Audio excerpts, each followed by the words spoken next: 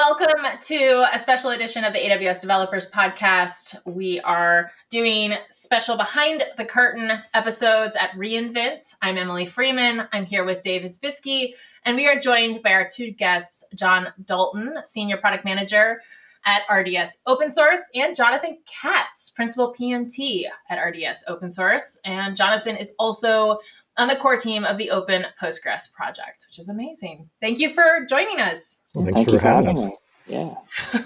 So tell us about your team. What are you all working on? Well, we're working on some really exciting stuff. We have something coming up with re:Invent that we wanted to share with everyone. And it's right in the thick of things with open source and Postgres. So we're really happy to be here and talk a little bit about it. Yeah, I mean, we're constantly innovating on the RDS open source team, and it makes sense because we offer a variety of open source engines, Postgres, MySQL, MariaDB, and a lot of the impact on open source is contributing to the upstream engines and making sure that we're delivering exactly what our customers want. And what's awesome about open source is everything you deliver. I call it the rising tide lifts all ships. That if you make it better to use Postgres for RDS customers, you make it better for all users as well, and that just drives more people to using open source. I think we jumped ahead. We haven't actually said what RDS is. Can you describe what RDS is and what it does? Sure, happy to explain that. So Amazon RDS stands for Amazon Relational Database Service, and we offer managed relational databases. So what we're doing is, we're managing all the operational aspects of these different databases. So that way you can focus on building your application, which being a recovering application developer is something I'm very excited about. So we have Amazon Aurora, which is Amazon's own relational database, built for cloud native workloads. Amazon Aurora has MySQL and Postgres compatibility.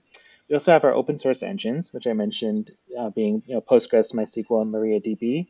And we have commercial engines, SQL Server and Oracle. So what we try to give at Amazon RDS is choice. So you can choose what database best matches your workload. That's fantastic. Thank you so much for going into that.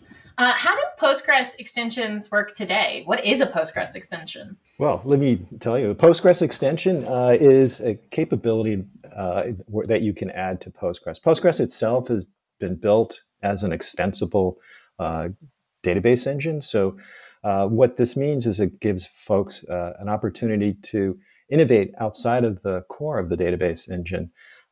So we see things today like capabilities like reaching out to other databases for data. This is called a foreign data wrapper. That's one way of using extensions. Other extensions can add capabilities like new data types. And one example of that a lot of folks might be familiar with are spatial data that's provided by PostGIS. PostGIS is what most people call it.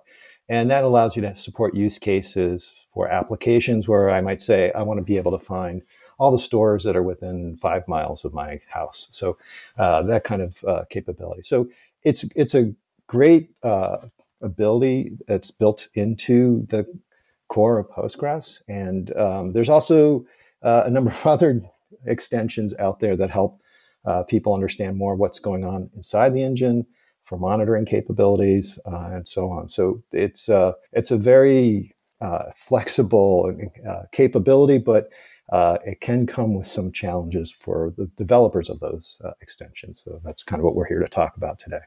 So these trusted language extensions, can you talk about how do I build them? If Dave builds them, they're going to be horrible, and I'm sure I'm going to have security leaks and all sorts of other kind of things. So, what goes into this, and what are you doing to kind of enable that TLE? So let's start with extensions today that people are working with, right? Yeah. They might be using something like the C programming language to interface with the Postgres engine, and there are some particular things that can happen when you're working with C, and Postgres itself is written in C. So there's things where you can accidentally run over memory and make a mess of things if you're not careful about how you manage memory, for example.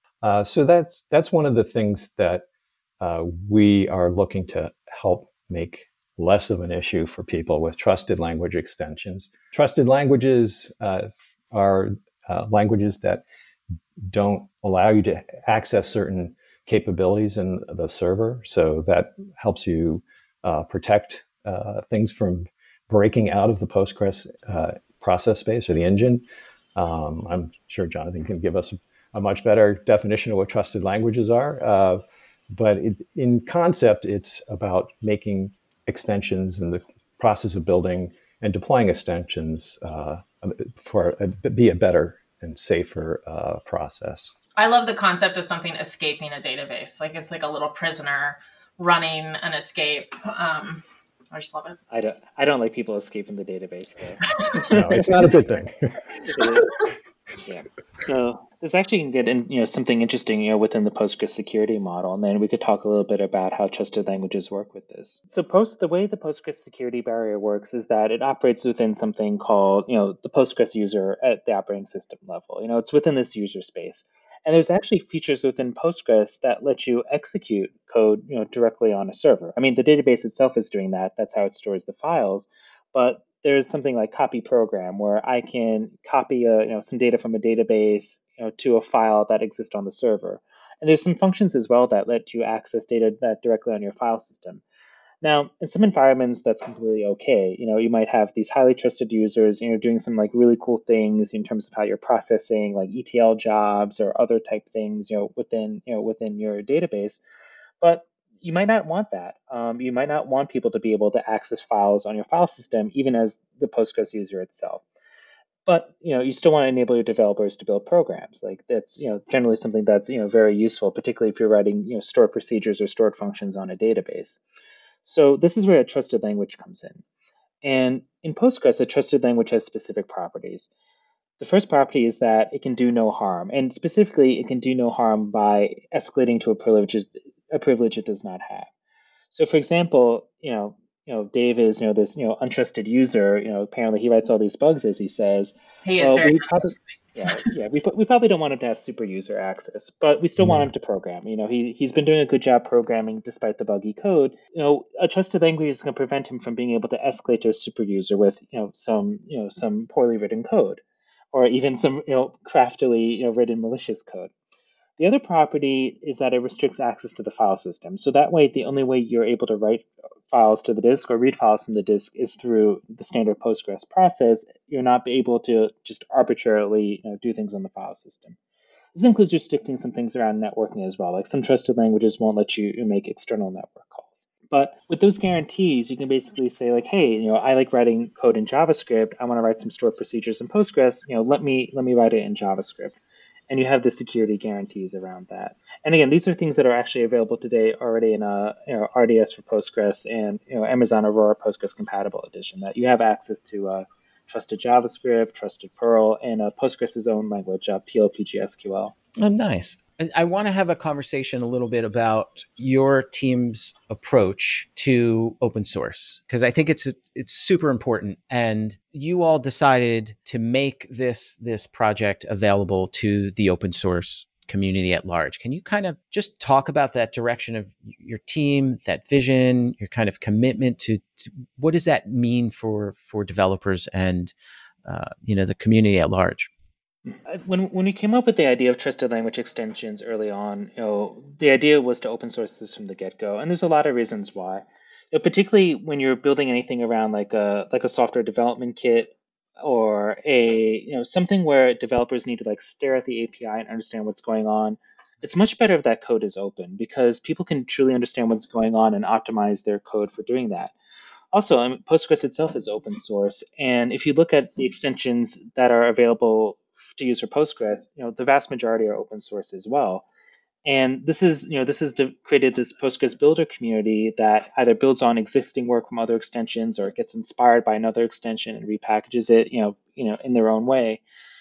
The idea of it being open source just seemed very compelling. A lot of these extensions do drive either additional feedback to how Postgres itself is developed, or lets people build out their own programs, understanding how an extension works.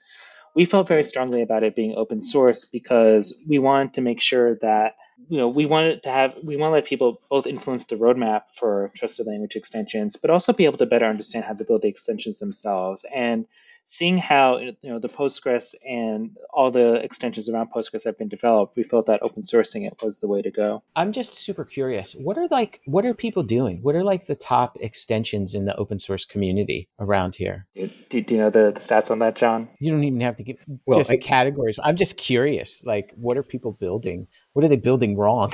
Right? Well, I think there's a lot of good things being built and useful things. I know, like one of the most popular ones that people tend to talk about is pgstat statements, which helps you understand how a query is performing. And if you've got bad performing queries, then it'll show those. So that's one of the more popular ones, and that's one that we do support with RDS and Aurora today. Yeah, I think a lot of what you see is, Postgres is a database, and the fundamental unit within a database is a data type. And some of these start out small. You have like integers and strings, and they build up to things that are more complex, like dates and times and shapes.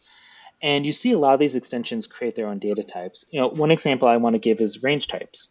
Range types actually started out as an extension, as a way to store, they call it like temporal data, or data that can extend, between, this time, or this date and this date.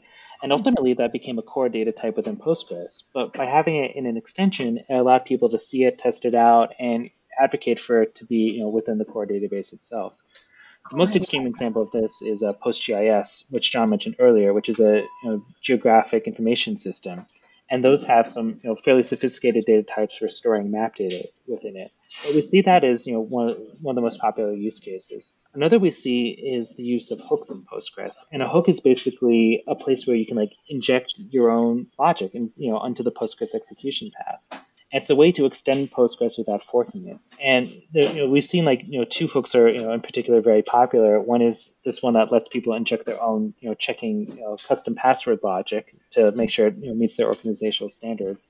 Another is a hook that actually lets you intercept queries and change the behavior of a query along its path. We see this in a lot of the more sophisticated extensions out there, and that's kind of wild. Like you think about it, like Postgres has this like query planning logic in it, and then someone can inject something and go completely change the behavior of the query. I mean, it's super powerful. That was me. So this is going back to when I was building these big websites that needed to scale. And Emma's going to hate me because she's like DevOps super genius. So as a developer, what I realized at the time, it was SQL Server 6.5, right? Which kind of came from FoxPro. And I'm doing all T-SQL. And the SQL scales like you would not believe. Like I'm going into Microsoft SQL servers and I'm editing registry settings for like different kind of buffers and anything I can get. But it's running on FCALs and stuff, fiber channel, arbitrated loop switch, all this kind of stuff, right? And RAIDs, and it's amazing. And our basically deployment process is they would check all this code coming out of Visual Source Safe, but they would just run whatever T-SQL I gave them. So as a developer, I decided to move all of my logic into SQL. And when you were talking about hooks, I'm like, that's kind of like what I did, where I was like, I'm just going to scale this out because it's so dynamic. And I'm doing, cross table joins, and I'm creating they're not just ordinal types. Like I'm doing this stuff, and it was great, and it worked great, and it kind of like allowed me, it didn't break the website, and I can kind of it was all happening on the data end, and I can kind of see developers like these hooks as a way to to kind of scale up and be able to do that on the data end. So well, and a lot of this sounds very protective of individual developers. Like it is harder to make critical errors or create security vulnerabilities in a really big way if you have these sort of catches to look at things prior to it actually being stored in the database. Is that correct? I think that's one way to look at it. Yeah, it does help raise the level of safety in the way you approach building and deploying code. How can people learn more about this project? So we've launched the open source project. It's PG_TLE. You can find it under the AWS organization on GitHub. PGTLE.org is also the domain that will redirect you over there too. So you can find the open source project and the documentation, the samples all out in the open. And then of course, you get started with Amazon Aurora or RDS Postgres and spin up an instance of 14.5 and start reusing TLE. Thank you. I'm sure people will be thrilled. Thank you so much for coming on. We really appreciate it. Well, thanks for having us. This is great to talk with you guys. Yep, thank you so much. We're excited for everyone to start playing with trusted language extensions, and we want to see what people build. I mean, that's the beauty of it. That it's a blank canvas. We're trying to provide the enablement functionality so you can run these extensions in these environments, and then let us know how we can improve it. That's why it's open source. Help us, guide us on the roadmap, and even help contribute. We're very eager to see what you're going to build. I love it. I can't wait for you to hear from developers. And I appreciate all of you. Emily and I are just talking about what you're all doing, but you're actually building this stuff and making things better. So thank you so much for taking time out of your busy schedule. Thank you.